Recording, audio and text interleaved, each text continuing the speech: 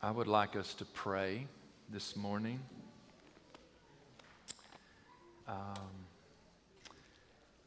I would like you to stand again.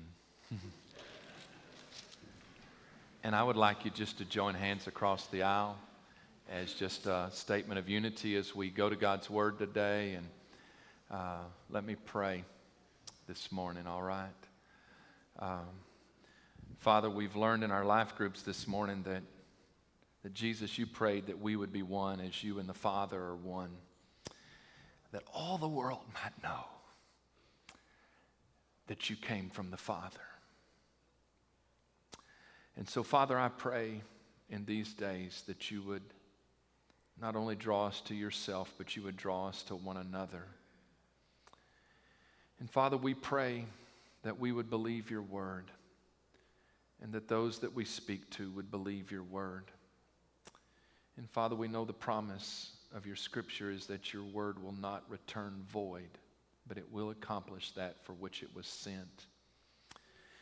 And Father, today, as a church, as we, Father, hold hands together, we, in united prayer today, we first pray for Cricket and Kim that are in the rainforest of West Africa today.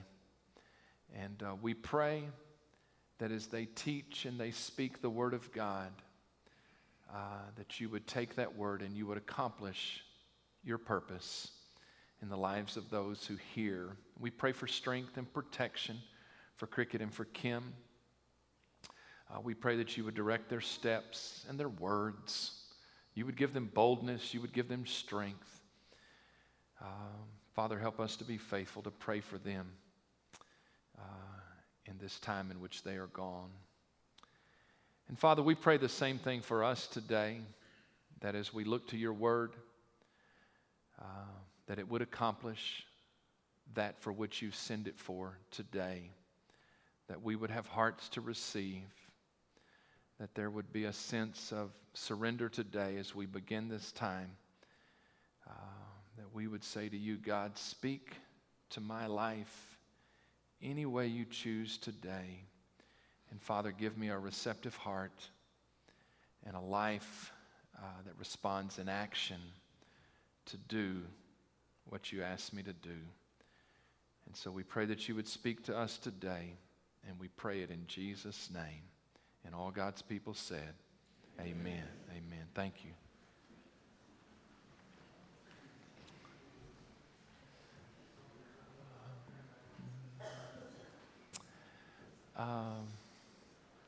Last January, I ran my last marathon.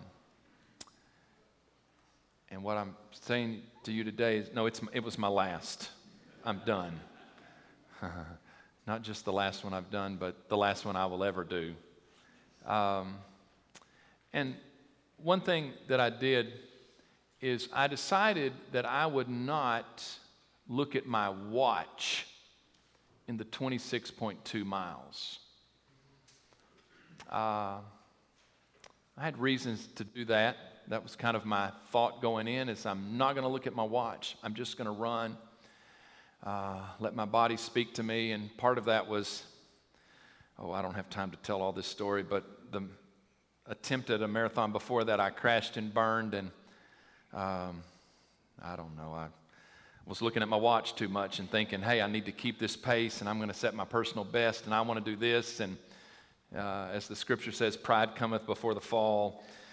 Big pride, big fall. The sun came out. It got a little bit warmer. I'd set my pace too fast and crashed and burned. So this one, my last one, I don't know if I mentioned that. I'll ever do. I decided I wasn't going to look at my watch. I wasn't going to be concerned about pace. I was just going to run. And as you know, I have this little website I can look at called Map My Run, and it's an app on my phone too. And I can plot out my miles. And you kind of have to know this, that obviously it takes months to train. And I'm kind of a numbers guy. So I map out these routes, and it's so bad. And I can't do it today because about 10 months have passed, but I will memorize that route in my mind, and I know my mile markers. I know when I come to certain spots in these roads around here that I could tell you from mile 1 to mile 26 where my mile marker was. And what I would typically do is, I'm doing some little math games in my head, maybe to, distract going on with my body, and I can look at my watch, and I could tell you my pace. I could calculate it. Yes, Brother Gary, I painted numbers on your road. That's true. Y'all's road has numbers. I've run out there. It is so bad I've run some of these routes. I know where certain indentions are in the asphalt. I mean, it's bad when you run that much. You just kind of go, I know there's 2 little indentions. I can tell you a certain spot a mile from my house out Homer Cemetery Road. There's 2. And there is this Brother Gary, you threw me off there. There in the asphalt, also about a mile from my house, there's this weird configuration in the asphalt, and it looks like Africa. I'm just saying. I'm not saying I'm normal. I'm just, I'm serious. I've run this so much, but when even the 26.2 miles, I could memorize where my mile markers are, and theoretically, in my training, what I would have done is I would have known my pace, because I go, okay, I'm a mile such and such in my watch, and I would sit there and calculate in my brain what my pace was and how I was doing. But that day, no. I was just going to run. And really my intent was to come to 26.2 miles and literally look at my watch and turn it off and go, oh, look. But I got greedy. I was a block from the house. And some of you, Brother Shane, Amy, would have checked on me that day. Byron, drove by. They just want to make sure I'm not dead on the side of the highway somewhere, more than anything else. I know your mother's like sending words and going, go check on your father. I think he's somewhere over by Homer Cemetery or someplace like that. And but I asked them, I said, don't tell me what time it is, and I don't want to know what time of day it is. I don't want anything. I don't want time. I'm just going to run, and I'm going to do that. And actually, a block from the house, I just couldn't stand it anymore. And I looked down, and quite honestly, I was quite disappointed. I'm going, oh, wow, that was really slow. As I remember, I looked down, it was 5 hours and 21 minutes, and I had a minute to the house. So I think my last marathon, which is pretty pathetic. But I don't know anybody else in the room that's run 5 hours, because anybody that runs marathons would run it less than 5 hours, Jana, surely. I don't know, but it was 5 hours and 21 minutes, which was not what I was wanting. But what occurs to me is this is really true for life in many respects, is you really don't know how well you've run the race until you come to the end. And quite honestly, there's been marathons that I attempted that I didn't even finish. At least that day I finished. It's not until you finish the race that you really know how well you've run. And I'm saying that as a life truth. That we run the race, many of us that we think that God has called us to run. And but the reality is it's not until we come to the end that we will really know how well we've run. Jesus spoke in the Sermon on the Mount in Matthew 6:19, 20, and 21. He says, do not lay up for yourselves treasures on earth, where moth and rust destroy and where thieves break in and steal. But lay up for yourselves treasures in heaven, where neither moth nor rust destroys and where thieves do not break in and steal. For where your treasure is, there your heart will be also. I believe Jesus was teaching us not only that we have a choice to lay up treasures on earth or in heaven. But really, the other thing that Jesus was teaching was that day by day, as we make choices, either intentionally or not intentionally, we are investing our time, talents, and money in something. And it may be earthly or it may be heavenly. But this is a process that is going on day by day and moment by moment. And my point this morning is we don't really know what the score is. We don't really know. And in my mind, I can be saying I'm laying up treasures in heaven. But even the preacher's not going to know until I get there what's in my account. Does that make sense? We don't really know how well we've run the race until the race is over. But Jesus was teaching us, challenging us, his followers, to invest eternally our time, talents, and money.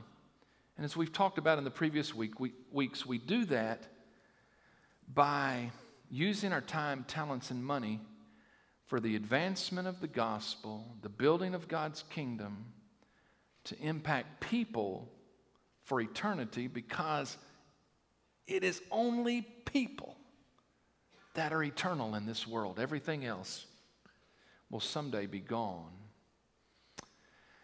Jesus taught not only that we are to invest in eternal things, but he taught what I've just introduced to you, that someday there will be an accounting. And all of us will stand before God, and there will be an account given by us before God, who knows everything, about our investment that we have made of our time, talents, and money in eternal things. Jesus spoke about this in a parable in Matthew chapter 25. That when we pass into eternity, our treasure will be revealed. In the parable in Matthew chapter 25, verse 14, this is what Jesus said. For the kingdom of heaven is like a man traveling to a far country, who called his own servants and delivered his goods to them. And to one he gave 5 talents, to another 2, and to another 1, to each according to his own ability. And immediately he went on a journey. Then he who had received the 5 talents went and traded with them and made another 5 talents. And likewise he who had received 2 gained 2 more also.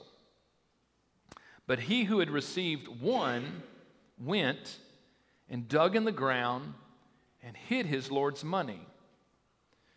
After a long time, the Lord of those servants came and settled accounts with them.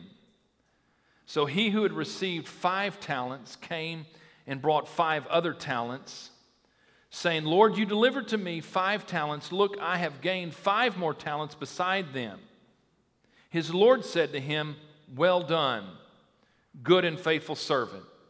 You were faithful over a few things. I will make you ruler over many things. Enter into the joy of your Lord. He also, who had received 2 talents, came and said, Lord, you delivered to me 2 talents. Look, I have gained 2 more talents beside them. His Lord said to him, well done, good and faithful servant. You have been faithful over a few things. I will make you a ruler over many things. Enter into the joy of your Lord. Then he who had received the 1 talent came and said, Lord, I knew you to be a hard man, reaping where you have not sown, and gathering where you have not scattered seed. And I was afraid, and I went and hid your talent in the ground. Look, here you have what is yours." But his Lord answered and said to him, "You wicked and lazy servant, you knew that I reap where I have not sown, and gather where I have not scattered seed. So you ought to have deposited my money with the bankers, and at my coming I would have received back my own with interest. Therefore take the talent from him and give it to him who has 10 talents. For to everyone who has, more will be given, and he will have abundance. But from him who does not have, even what he has will be taken away. And cast the unprofitable servant into the outer darkness. There will be weeping and gnashing of teeth." Jesus taught the principle of laying up treasure in heaven early in his ministry in the Sermon on the Mount, Matthew chapter 6. At the end of his ministry, and these are in the last, Jesus speaks these parables in the last days on earth, that he speaks to them that you need to understand that as you lay up treasures day by day, there will come a day of accounting. And he describes it in this parable. I want you to notice what Jesus teaches them and us today. In verse 14, he makes it very clear that the talents that the master gives to the servants are the master's talents. In verse 14, "For the kingdom of heaven is like a man traveling to a far country who called his own servants and delivered his goods to them." It's very clear in the story that Jesus is teaching that the talents were the master's, not the servants. The servants were only entrusted with the talents and were to be stewards of those talents. They were not their talents. In fact, everyone in the story knows this, that they were the master's talents. Even the wicked servant acknowledges this in verse 18. He says, "But he who had received the one went and dug in the ground and hid his Lord's money." So he knew it wasn't his. Verse 25, he says, "I was afraid and went and hid your talent in the ground. Look," and so he says, "Look, here you have what is yours." It's very clear in the story that the talents were the master's, not the servants. And Jesus is teaching us that he has also blessed us, but what he has blessed us with is not ours. We are simply stewards of what God has blessed us with. Your time, your talent, your money is not yours at all. It is God's. And that is a very significant point, I believe, that Jesus is making and would want us to know today. Verse 15, what God has blessed us with is not equal. You may be offended by this point. That's fine. It's not my point. It's Jesus' point. Verse 15, that he did not give equal amounts to each servant. It says, to one he gave 5 talents, to another 2, and to another 1. There was 5 talents, 2 talents, and 1 talent. Now, don't want to spend a lot of time, but there is the English word that means talent.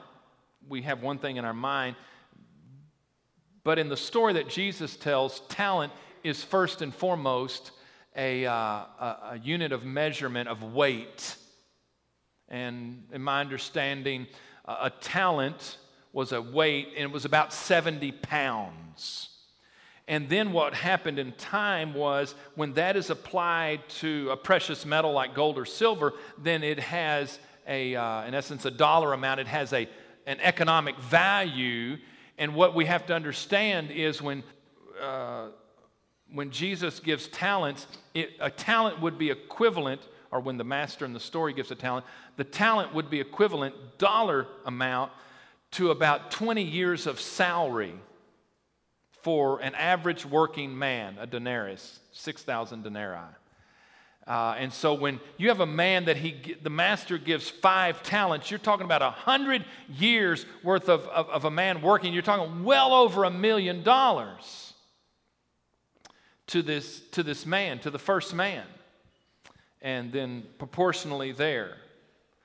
And so the master in the story gives different amounts to different servants, but part of the point of the story is each servant was just as accountable as the next one.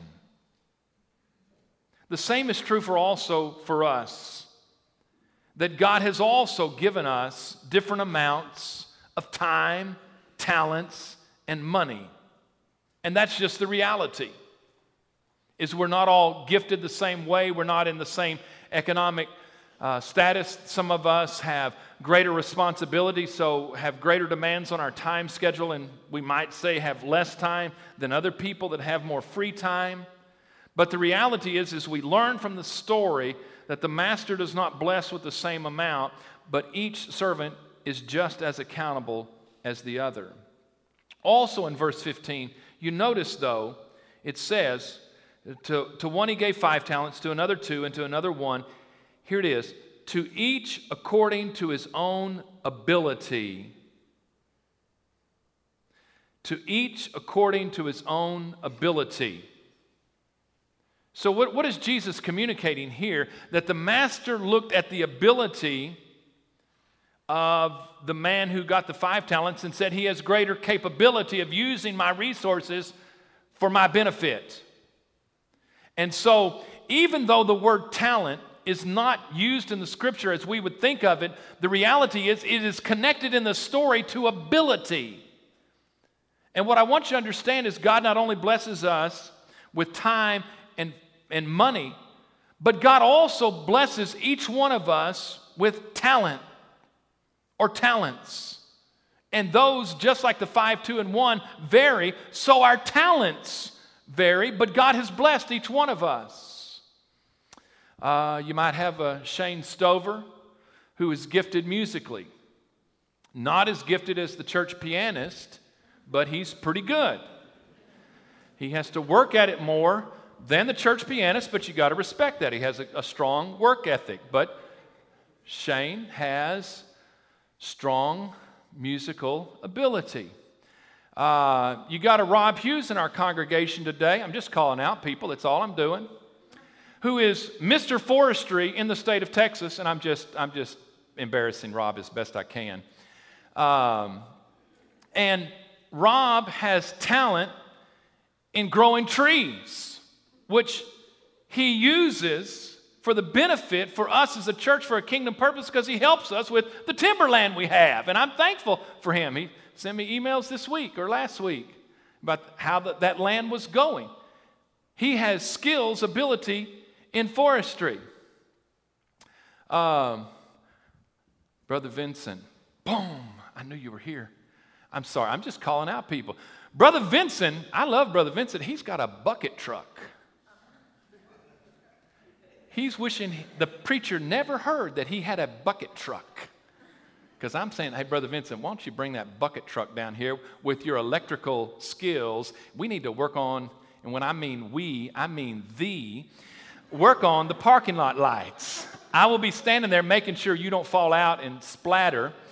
And I have to call your wife. That would be tragic, wouldn't it? That's why I don't stand right underneath the bucket truck. I stand back a ways. I'm joking. But I appreciate Brother Vincent. He has not only a bucket truck, but he has skills in electrical that he uses for an eternal purpose. Darlene Barnard. Y'all know what Darlene Barnard's nickname is? Shug. Darlene, I'm in trouble. I'm in big trouble. I done crossed the line. I went from Vincent to Darlene. Darlene just loves people. And that's why she's out there at the Welcome Center just greeting and loving people. I don't know that Darlene knows anything about electricity. Not that I know of. But that's all right, because she loves people. And if she doesn't know your name, she just calls you Shug. I'm just telling you her game. I was going to go on, but I'm Probably getting in deeper and deeper trouble, aren't I? No, the reality is all of us have been gifted in different ways, but God can use that for the building of His kingdom. And it may be musical. It may be people skills. You may be a Steve Gross that has technical abilities. Or you may be one of our life group teachers that has the ability to teach. You may be a servant. Or you may have organizational skills. But God has given you that ability along with time and money for the advancement of His kingdom, for you to use whatever it is, whatever ability, whatever talent God has given you. Each according to his own ability. We notice in the story in verses 16, 17, and 18 that the three servants made choices about what to do with the master's money. Verse 16, he who had received the 5 talents went and, here's the word, traded with them and made another 5 talents.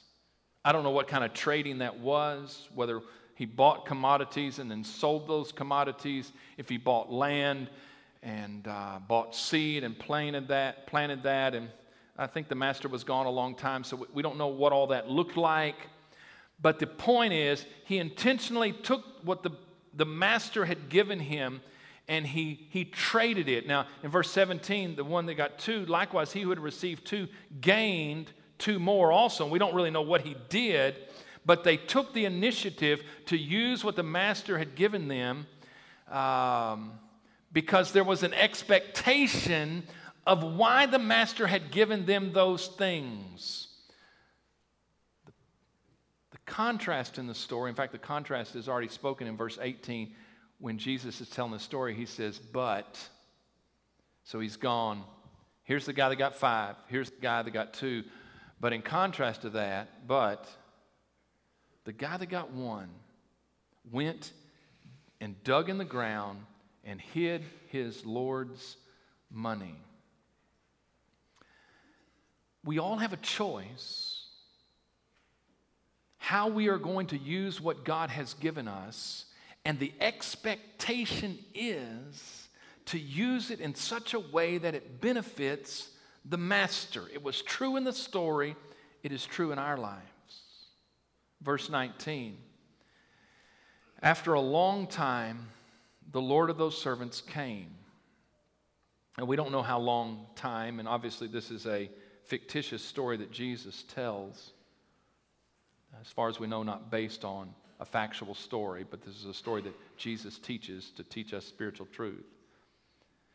But part of what I understand in the story, that it was an undetermined amount of time, unspecified amount of time that the master was to be gone. What occurs to me in a day 2,000 years ago when there were not cell phones, there was not internet, there was not phone service, there was no other way. In essence, the master says to these guys, here's 5, here's 2, here's 1. I'm going on a long journey and I'm going to come back. I don't know if that was 2 months. I don't know if that was 20 years. All the servants knew to do is to take what the master had given them, and in the time that they had, to be the best stewards of that possible. And you know what occurs to us today is God's time in our life is unspecified and undetermined. We don't really know. But what is the challenge?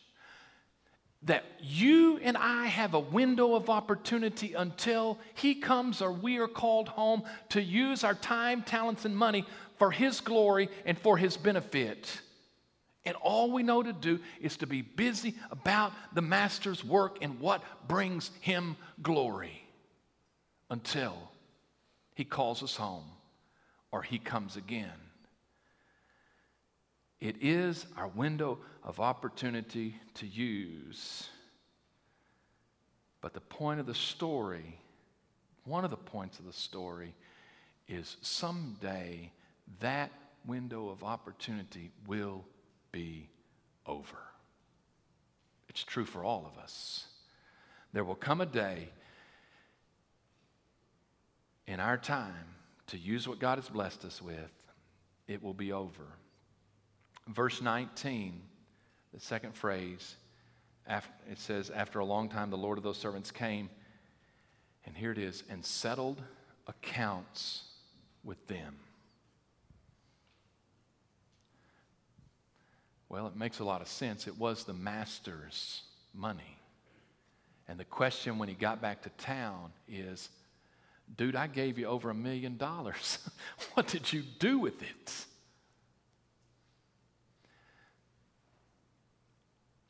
What I want you to understand today, and the force of Jesus' story, and there's a lot of truths in here, but this is the truth, is that someday all of us will be held to account before a God who knows all things with the question, what did you do with what I blessed you with? What did you do with your time? What did you do with your talents? What did you do with your money? All of us will stand before God someday and give an account. The first servant comes to the master and he says, Master, you gave me 5 talents and I have traded those, and here are 5 more talents. Now I want to suspend the story right there. Now we've read the story and we know that the master says, well done, good and faithful servant. I would contend today that first man that came did not know what the master's response was going to be. He knew there was an expectation to use what the master had given him for the master's benefit, but is it appropriate in the time that he had to take 5 talents and to double it and now have 10 talents? And notice he's giving it back to the master. It is the master's money, not his. I would contend today that he didn't know. Now, the second guy's feeling a little bit better because he's heard what he said to the first guy, I think, the way I see the story. You see, we can have a plan and we can do what seems right to us, but until the master says, well done, it is simply our evaluation of what we thought was reasonable according to the master's expectations. We don't really know how we've run the race until the race is over. And none of us really know what our treasure looks like in heaven until we stand before God and God says, here it is. You know, the picture I get even from Matthew chapter 6 of Jesus who says, don't be laying up treasure on earth, but be laying up treasures in heaven, that when we give our time, talents, and money for the advancement of the gospel and to impact people for eternity, there's credit to our account. There's a treasure chest in heaven. Boop, boop, boop. You know, that's the sound of money being put in a treasure chest. I don't know. But we don't know. We can't see that. It's not like God is sending us quarterly reports of like, oh, here's how your account's tracking. No, we really don't know until we get there. And so I would contend that the man with the 5 talents, when he brought 5, did not really know what the master was going to say. But what glorious words, well done, good and faithful servant. You were faithful over a few things, I will make you a ruler over many things. Enter into the joy of your Lord. The same is said of the man with 2 talents. Because it is proportional. It was proportionally equal to the man who had doubled his money.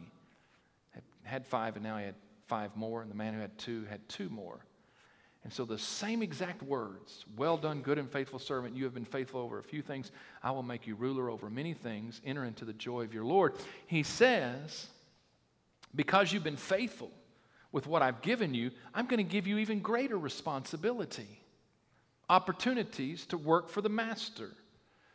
And then he says the very significant words, enter into the joy of your Lord. I receive you into myself as I've come home. You can be a part of what I have because you have been faithful. But really, quite honestly, Jesus tells that whole story to get to the point of the man with the one talent. And so the third servant comes. And it says in verse 24, "Then he who received the one talent came and said, 'Lord, I knew you to be a hard man, reaping where you have not sown and gathering where you have not scattered seed. And I was afraid and went and hid your talent in the ground. Look, here you have what is yours.'" If you think about it, it's the man gives an excuse to the master, and his excuse is, "You're a hard man. The reason I made the choice that I made is because you're really a hard businessman." And so it's kind of odd that the man, in essence, blames the master for his lack of doing anything with what the master has given him. And so he said, "No, I caved to fear. I was afraid I was going to lose it, therefore I buried it, and I did nothing. But Lord, I want you to know that I'm bringing back what is yours." One of the things that strikes me about the story is the man did not waste it on himself. He didn't do anything bad. He just didn't do anything. And the master's response to that man was, "Well, okay, at least you didn't lose my money." No, he says, "You wicked and lazy servant."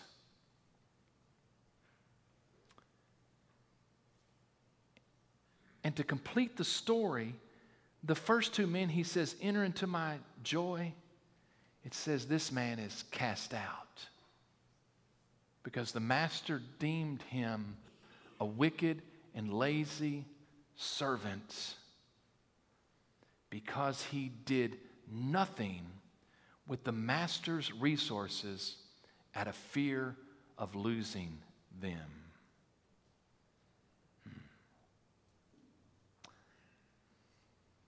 I want to conclude with this. That what we learn and what Jesus wanted us to learn is that God is keeping a record. God is keeping a record. He knows what is in that treasure chest in heaven. Whatever we are sending, however we are using our time, talents, and money for the advancement of the gospel, God, day by day, moment by moment, is keeping a record. We may not know, but God knows.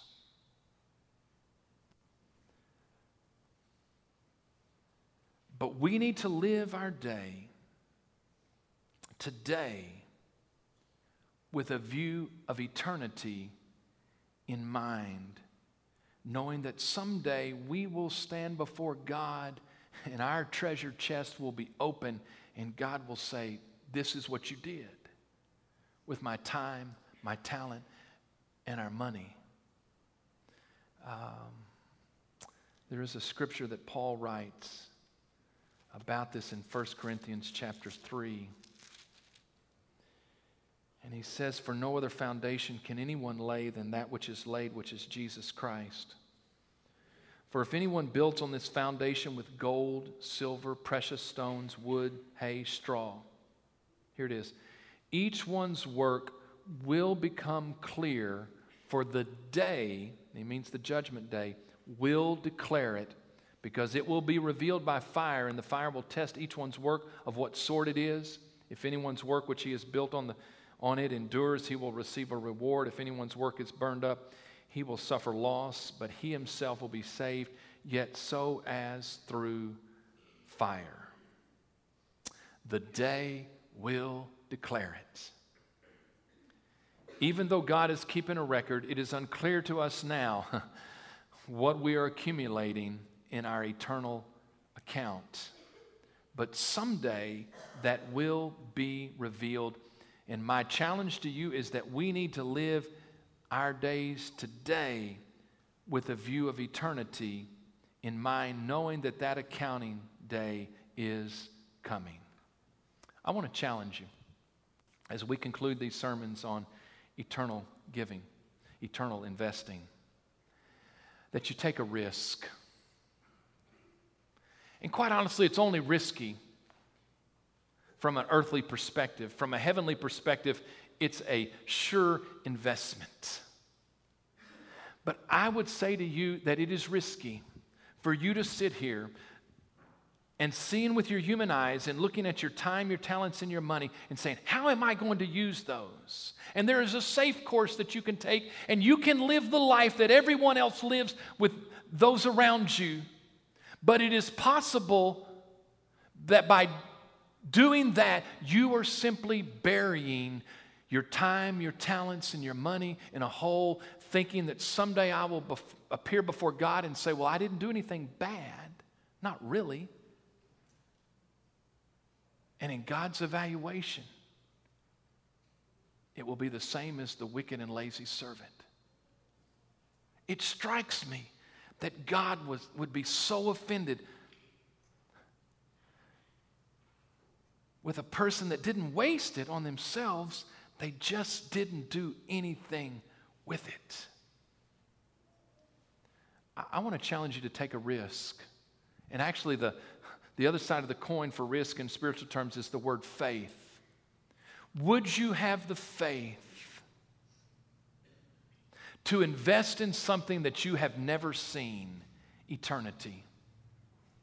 Would you go counter to what everything else you see with your eyes and what everyone else is doing and say, no, but I will live with a view of eternity in mind, so that every day my thought process will be, how am I investing my time, my talents, and my money in the things that are eternal? Here's the thing. The people that are investing, or if we invest all of those things in earthly things, I know what the return on that investment will be. Someday, it will be zero. I don't care if I've paid for my house for the last 25 years. Someday, that house isn't going to be mine. And if you push out history long enough, that house isn't even going to be there. Whatever I accumulate in, I don't know, worldly possessions or retirement accounts, someday something's going to happen. You know what it is? Death. Why would you invest your time, your talents, and your money in something that one event you could lose it all? Doesn't it make sense to live in faith and to say, why wouldn't I go with something that that has a certain return, and that is when I invest my time, talents, and resources in eternal things, because God is storing them, and God, the eternal God, is keeping a record. Where moth and rust cannot destroy, and where thieves do not break in and steal. I want to challenge you to change the way that you've lived, but it takes faith. The worldly word would be risk. I understand. You've never seen there. But Jesus said someday you and I are going to be there standing before God, and we're going to have to give an account of what we did with His stuff. The classic quote, and I end with this, Jim Elliot. Wow. As a 20-something-year-old man left everything and went to a tribe in South America, and days after landing that bush plane along the Amazon was killed. But he wrote in his journal before he died, not knowing he was going to die, he is no fool who would lose what he cannot keep to gain what he cannot lose. He is no fool who would lose what he cannot keep to gain what he cannot lose. I would challenge you in the same way to take stock of your time, your talents and money and invest them in a way someday that there will be an eternal and a certain return. Amen? Amen. If you would stand with me this morning.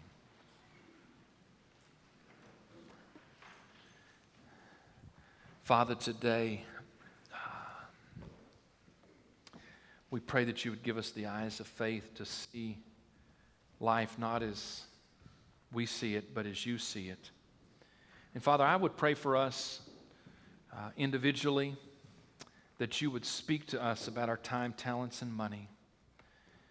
And Father, we would just allow your Holy Spirit to speak to us about what is it that out of fear we're simply just hiding. And Father, I pray that you'd give us the faith